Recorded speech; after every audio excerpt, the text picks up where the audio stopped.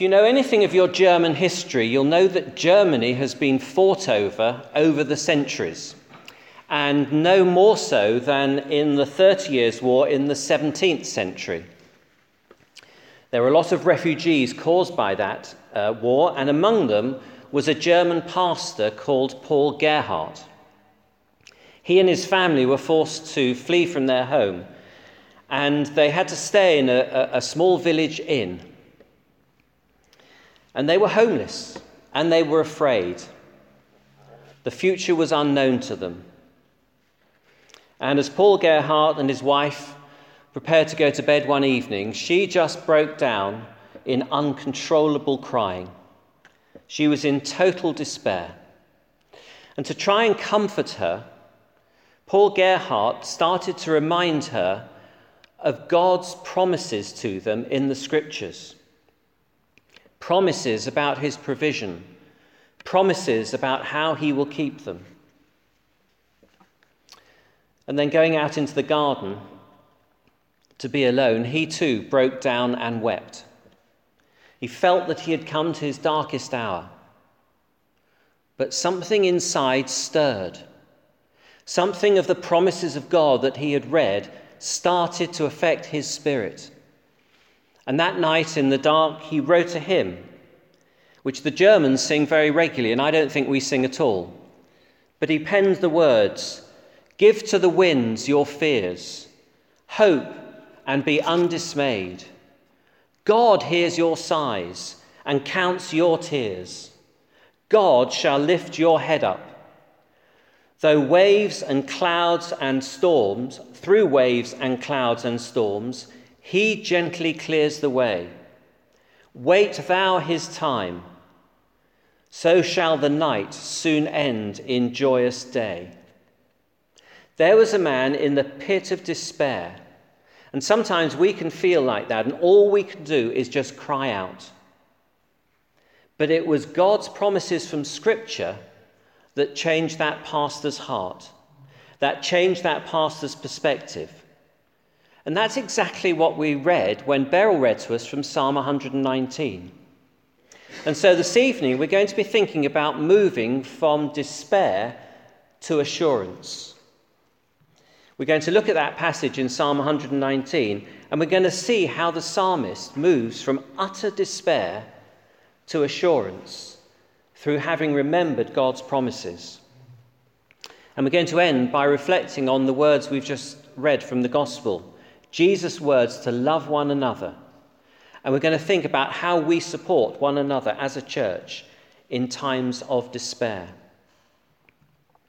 Now, some parts of Scripture are not easy to understand. You probably don't need me to tell you that, because they're not written in our cultural style, and they weren't primarily written to us.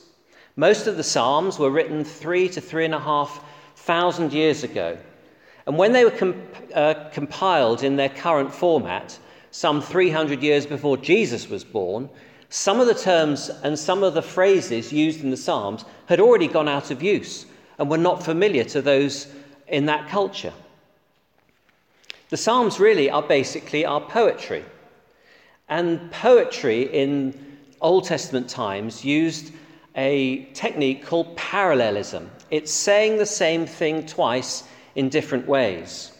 And you'll notice a lot of that in the Psalms. We might say, today has been a beautifully warm day. There hasn't been the slightest hint of cold. Same thing in two different ways. That's parallelism.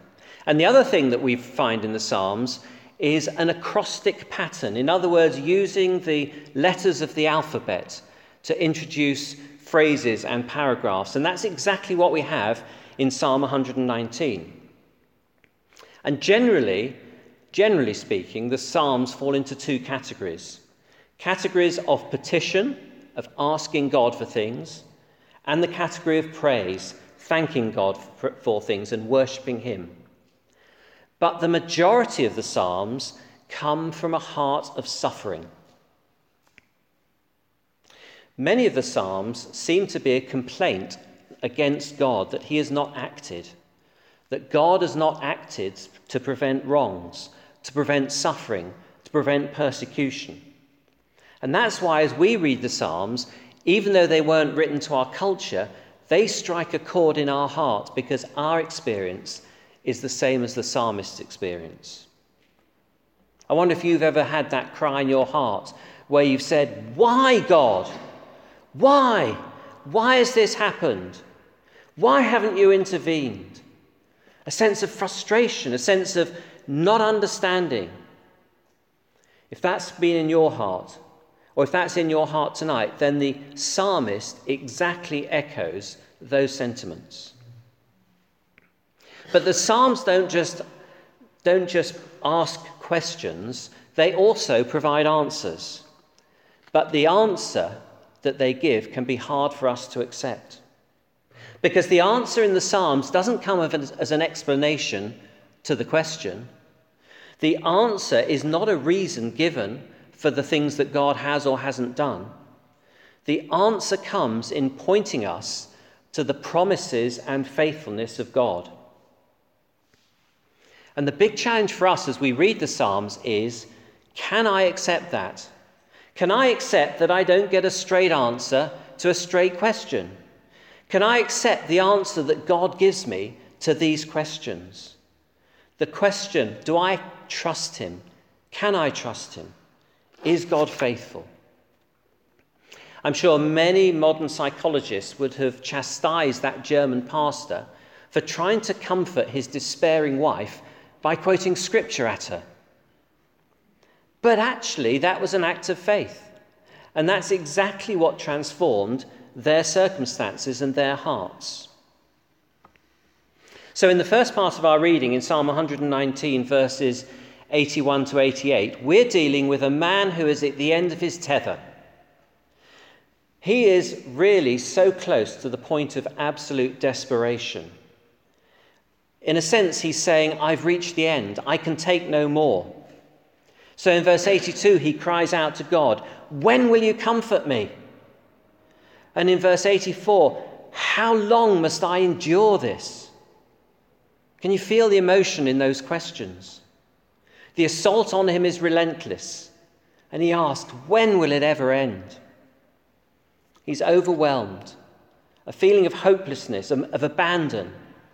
And in verse 87, he says, I've almost been wiped from the face of the earth. That sounds really serious. I've almost been wiped from the face of the earth. Desperate words. But there are times when we feel desperate.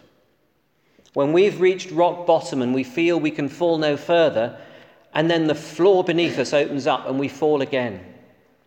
Everything is stripped away and we are consumed with anxiety and fear. So what of this psalmist? Interestingly, he's not a rebel against God. Far from it. In his desperation, he doesn't question God's law or God's faithfulness or God's promises, but he asks this question. He asks the question, when will it do me any good? When will all this that I believe, when will it do me any good? Because frankly, I seem to be losing on every front. The divine reinforcements that I've prayed for and I would expect to come to my rescue, they're absent. This isn't a man who doubts the existence of God. This isn't a man who can't pray. That's what this psalm is. It's a prayer. But it's a man who's reached his wit's end. Our experience can be similar. We can reach that low point where our faith is intact, but it doesn't seem to help us. We want to be rescued, but no rescue comes. We read that God says he will heal, but no healing seems forthcoming. We read that God will protect us and be our rock, and yet we feel vulnerable and abandoned. And we cry out, where is God? What is the answer? Where is their hope?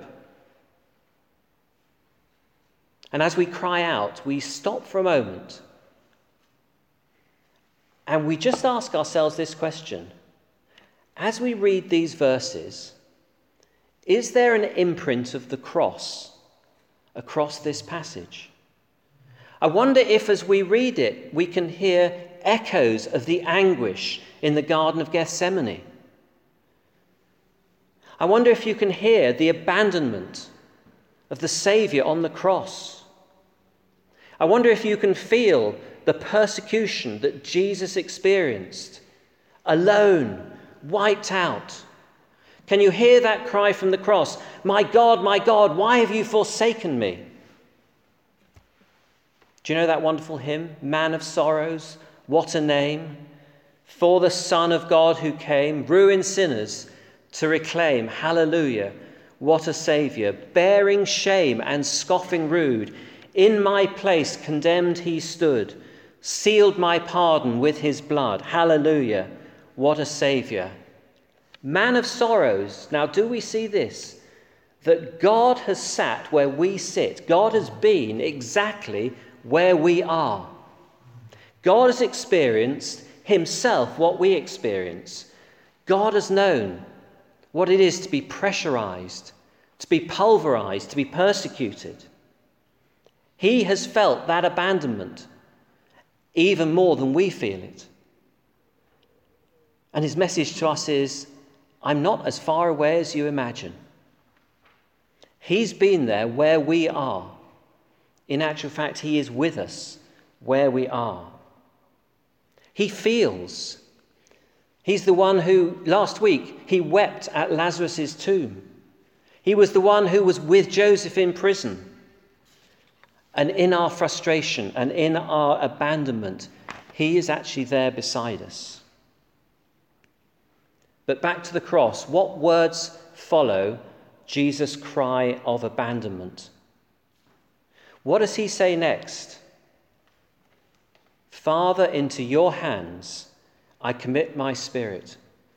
His flesh is done for. All he's experienced in the last 48 hours is torture, pain, humiliation, rejection, desertion. And yet his spirit is safe in God. So what is it that turned the psalmist's desperation, and what is it that turned Jesus' forsaken cry? Well, we find it when we get to verse 89 of Psalm 119, because suddenly the light dawns, and from having a focus of coming to an end, suddenly he looks forward, and the key word of these next verses is the word forever. If we were reading from the Authorized Version, verse 89 would say, forever, O Lord, your word is settled in heaven. Forever. His focus changes from present circumstances to God's eternal promises. The psalmist has almost perished, but now he sees that it's God who's established everything. It's God who stands forever. And his perspective changes from the hopelessness of his situation to the glory of God's eternal truth.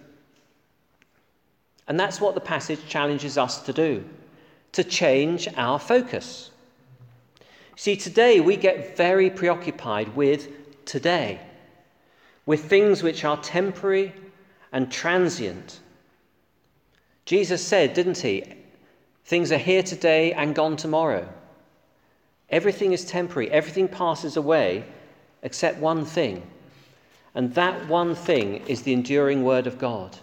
And that's what Psalm 119 calls us to do, to look beyond the temporary and look at the eternal.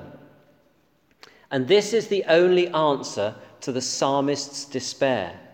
It's looking beyond our constantly changing circumstances and looking at the unchanging nature of God.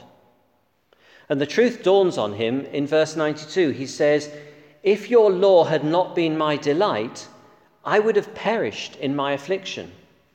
The only thing that kept him from perishing was knowing God's word, knowing God's truth, his knowledge of God. And there's a constant tension in the Psalms between the promise of blessing and the experience of suffering. But all the way through, what sustains him is his knowledge of God's purposes and promises and faithfulness. He knows that God always does what is right. And one of the most famous, one of the most familiar, and one of the most plentiful phrases in the Psalms is, God is faithful. Now, God's faithfulness might not mean much to us when things are going well. But when we are down, when the ground beneath us seems to slide away, when our hope and security have disappeared and humanly we're left in despair, then it's the Spirit that whispers in our ear, "Forever God is faithful." In the midst of trouble, for what do we pray? Do we pray that God will change our circumstances, or do we pray that God would change us in those circumstances? That God would change our focus? Is our focus on the temporary things, or is our focus on the eternal things? We were sitting out in the garden this afternoon, and my granddaughter, we heard an owl, and my granddaughter wanted to see if she could see it. You never can, but she got a pair of binoculars out. And you know what happens when you start focusing binoculars? When you focus them on the things that are near, everything in the distance is a blur. But as you change the focus, the things at a distance come into focus, and the things in the foreground disappear. I don't suppose the psalmist knew what binoculars were, but if he had, that's what he's talking about.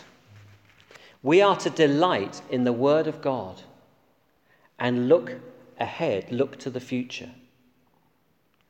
What the psalmist didn't know, but what we now know, is that the word of God became flesh and dwelt among us. The psalmist isn't actually encouraging us to bury our heads in ancient scrolls, but the psalmist is saying, lift up your head and look at Jesus. You know that old song, turn your eyes upon Jesus, look full in his wonderful face, and the things of earth will grow strangely dim in the light of his glory and grace.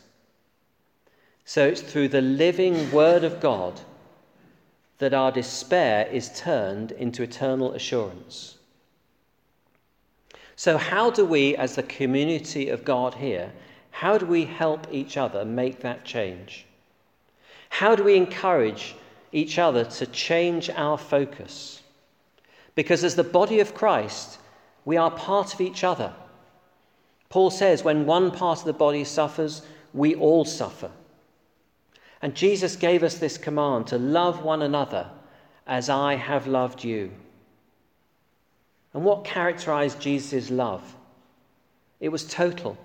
It was selfless. It was sacrificial. When he washed his disciples' feet, he was showing them that there was nothing he would not do for them.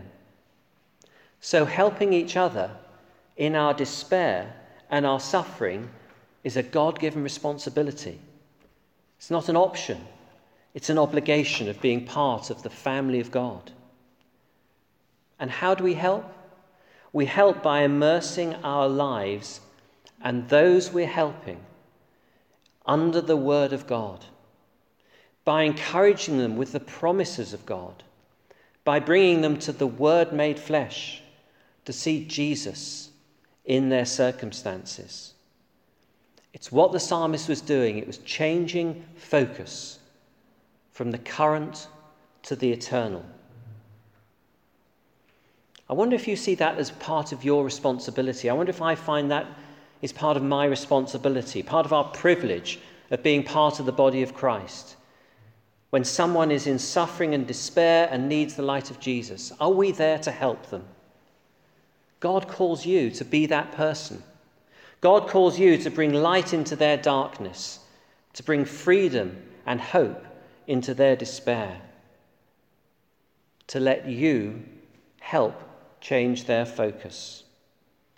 And in this season, as we consider what it means to be Christ Church and Christ's church, we will see that it's our role to encourage and to be encouraged, to change and have our focus changed, to receive and to share the promises that God gives, that he will build us up and build up others, to see that God's purpose is to turn our despair into assurance as we look at the word made flesh.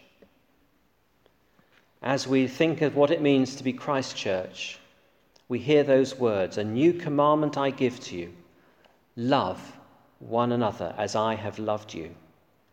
Let's pray together. Father God, we thank you for the Word made flesh. We thank you for Jesus, our Saviour. Lord, we pray that in our circumstances and in this coming week, we may have our eyes fixed on Jesus. And Father, we pray that you would allow us to help other people, that we may be able to lift their eyes, as that German pastor lifted the eyes of his wife, from despair to assurance. Lord, we pray that you would grant us grace and help, and may our lives and those we touch be lives that glorify your holy name. For we ask it in the name of Jesus, the Word made flesh. Amen.